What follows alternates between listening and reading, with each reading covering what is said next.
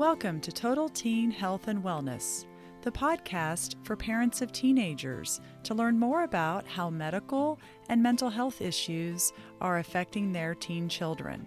This is Dr. Shauna Garza, and I'm an adolescent medicine physician, providing essential education and helpful guidance to parents of teens and young adults. This podcast encourages parents to empower their teen children to live healthy and balanced lives.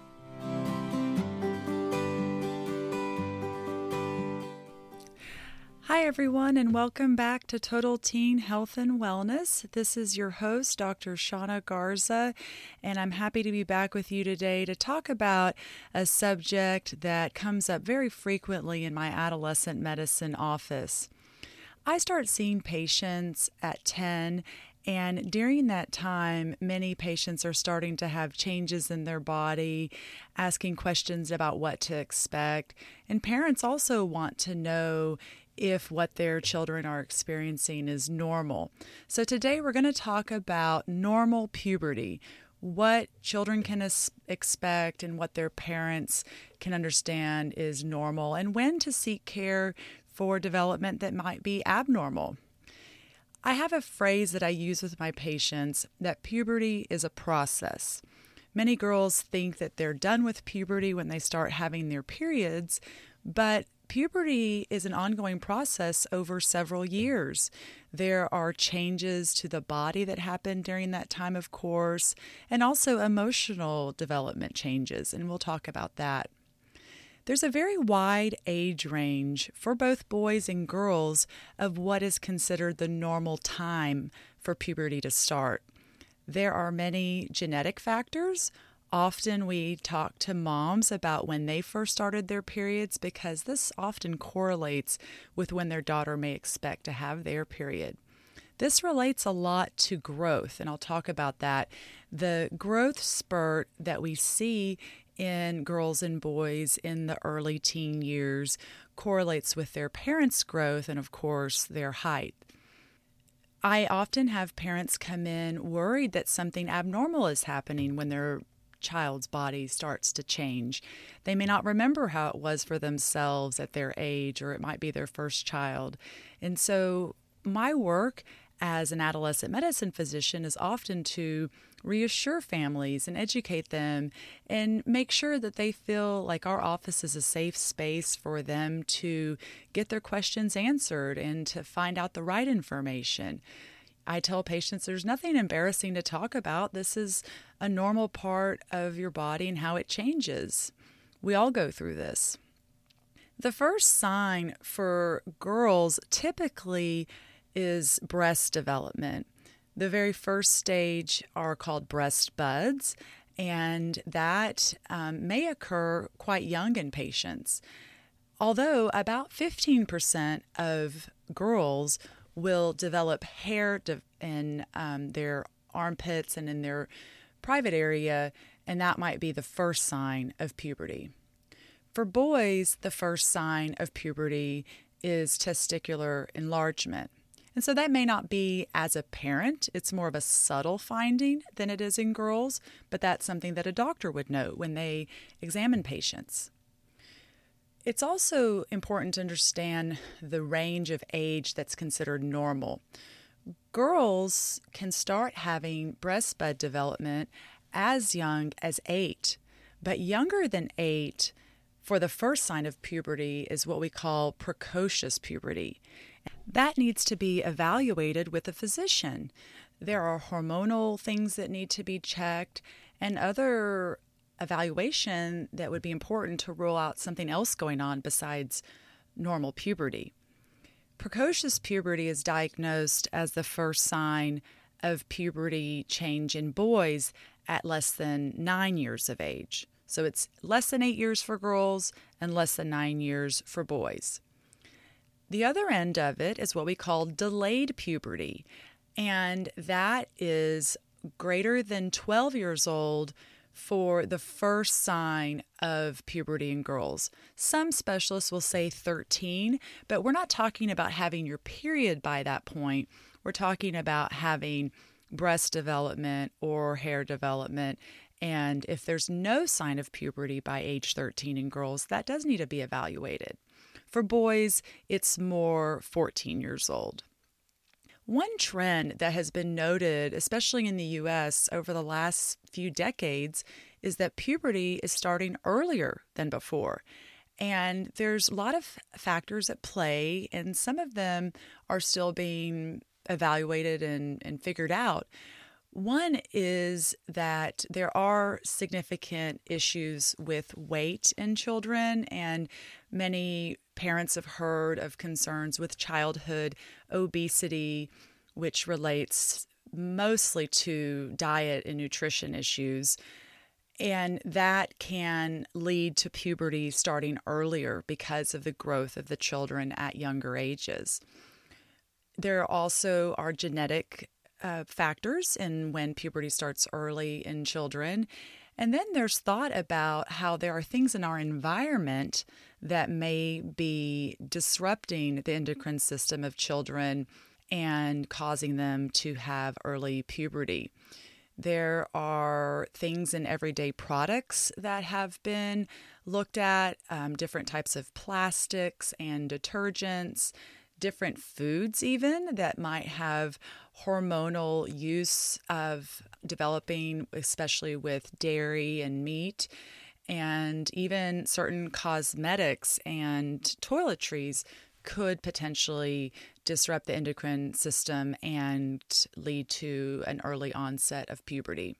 So for girls, the normal and expected progression of puberty first starts with breast development, and that usually is about 2 or 2.5 years before periods start. And so it is a few-year process, even for periods to start in girls. About 6 to 12 months before period starts, girls will often have vaginal discharge, and I get a lot of questions about that in my office because mom or patient is concerned about infection or if this is normal.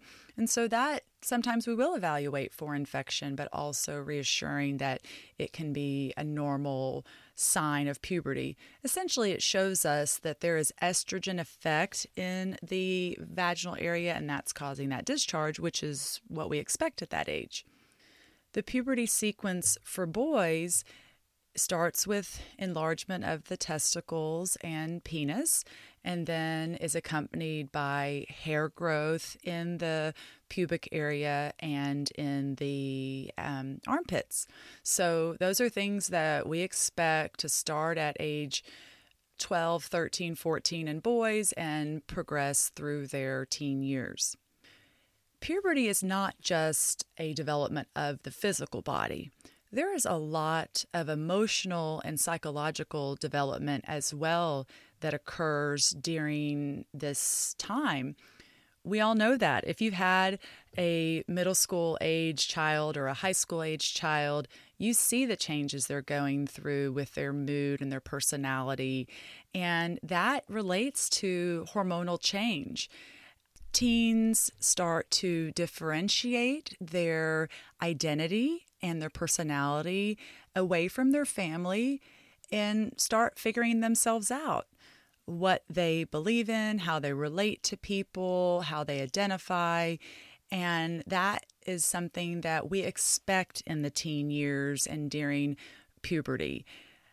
Patients also want to find people that they click with. And so it is very important for children, especially that are developing or have not started puberty, to find peers that are at the same stage. We see this a lot in middle school, especially because many patients, especially girls, will start developing in 6th and 7th grade and go through significant gain of height where they get taller and that growth spurt. They start developing, they start having emotional changes.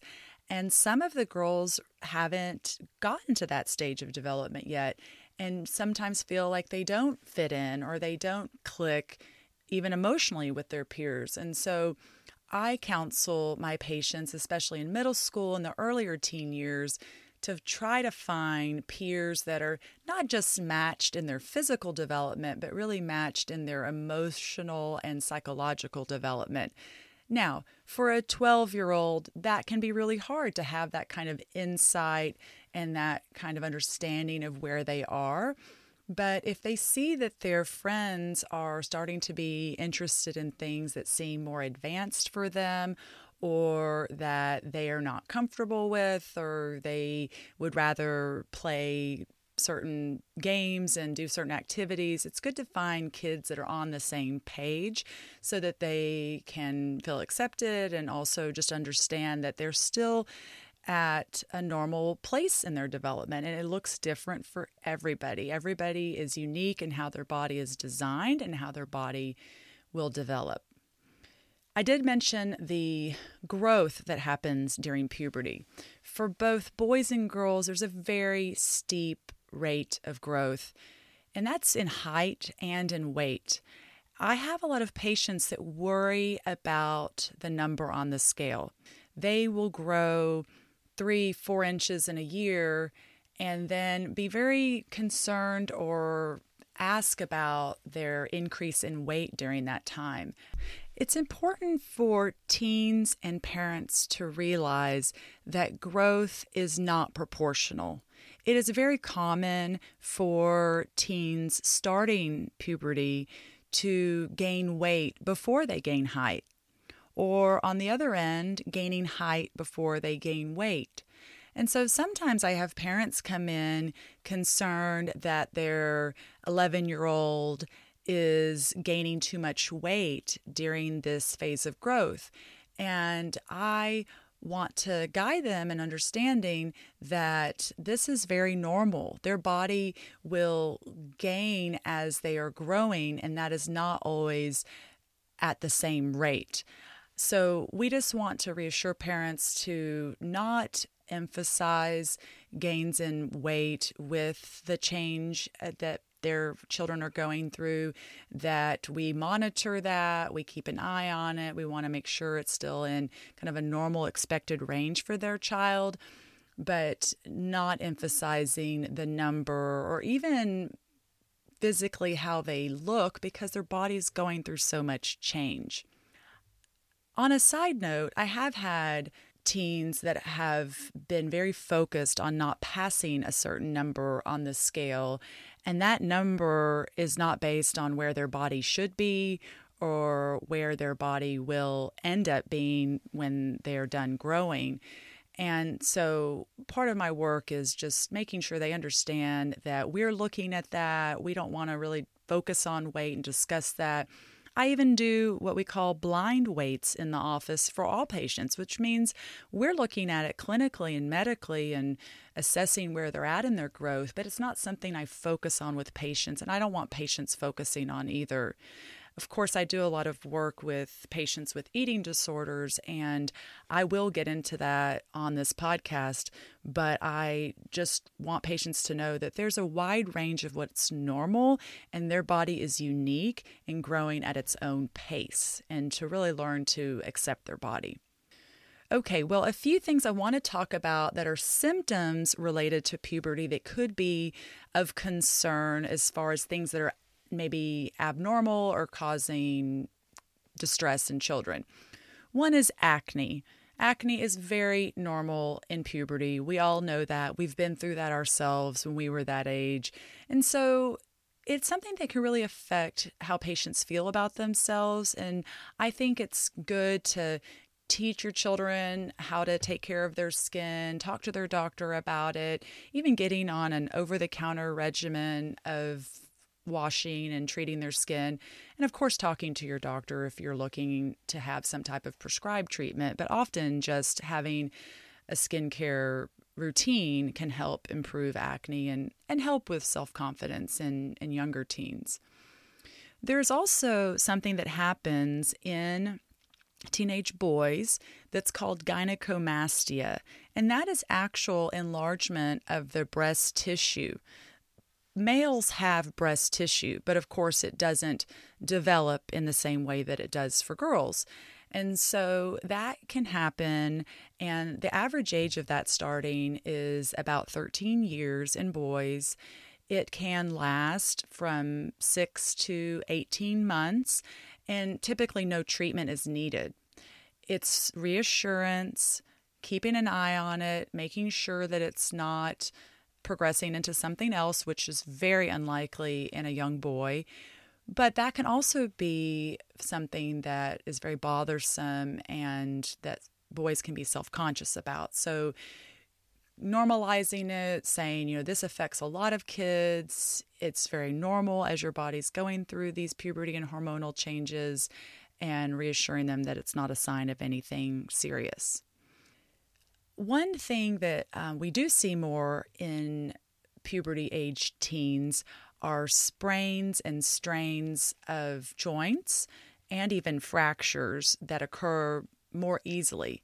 And that has to do with growing bones really aren't as strong initially as they will be. And so patients can be more prone to fracture as their bones are growing. And of course, that comes with a gain in height and just all the growth we see during this time. Some patients will even have joint issues where their joints may not be as mobile as they were as they're growing. So these are things that if you're concerned at all about an injury or pain, definitely see your doctor about it so they can talk to you about it and evaluate and see what's going on. Another thing that's very important for a primary doctor like myself to follow and check for is also scoliosis. Scoliosis of the back, which of course is an abnormal curvature of the spine, can worsen when patients go through their growth spurt. And so if someone already has scoliosis that's noted before they grow, we want to keep an eye on that and even potentially do x-ray and refer to a specialist if it's worsening, because that is the time that treatment is most important for scoliosis. So this was intended to be kind of an overview of what's normal, what to expect in your child, also when to seek care and guidance. I did want to just point out, and we'll put this in the show notes, that I have partnered with a company local in Dallas-Fort Worth area called Turning Teen, and Dr. Sonia is a local pediatrician who is doing talks in our area on puberty in girls and boys. They are very informative talks. They are hands-on, interactive. I hosted recently one that's for younger girls, age 8 to 11, to have them better understand what to expect and what's normal.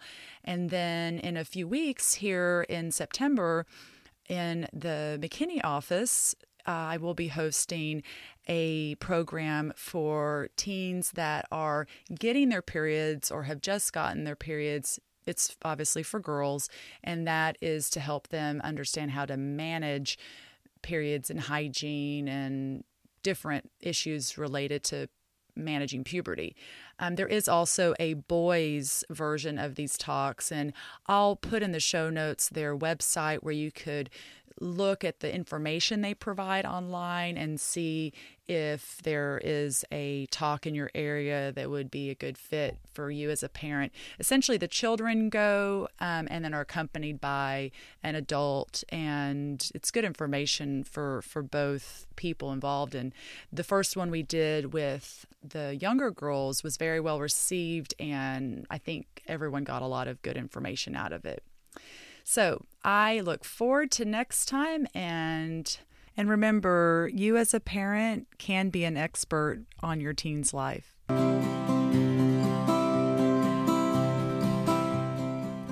Thanks for listening today. If this episode helped you better understand the health of your teen and you're ready to learn more, please subscribe to hear future episodes of this podcast. Consider sharing it with other parents of teenagers, and remember, parents can help their teens live healthy and balanced lives.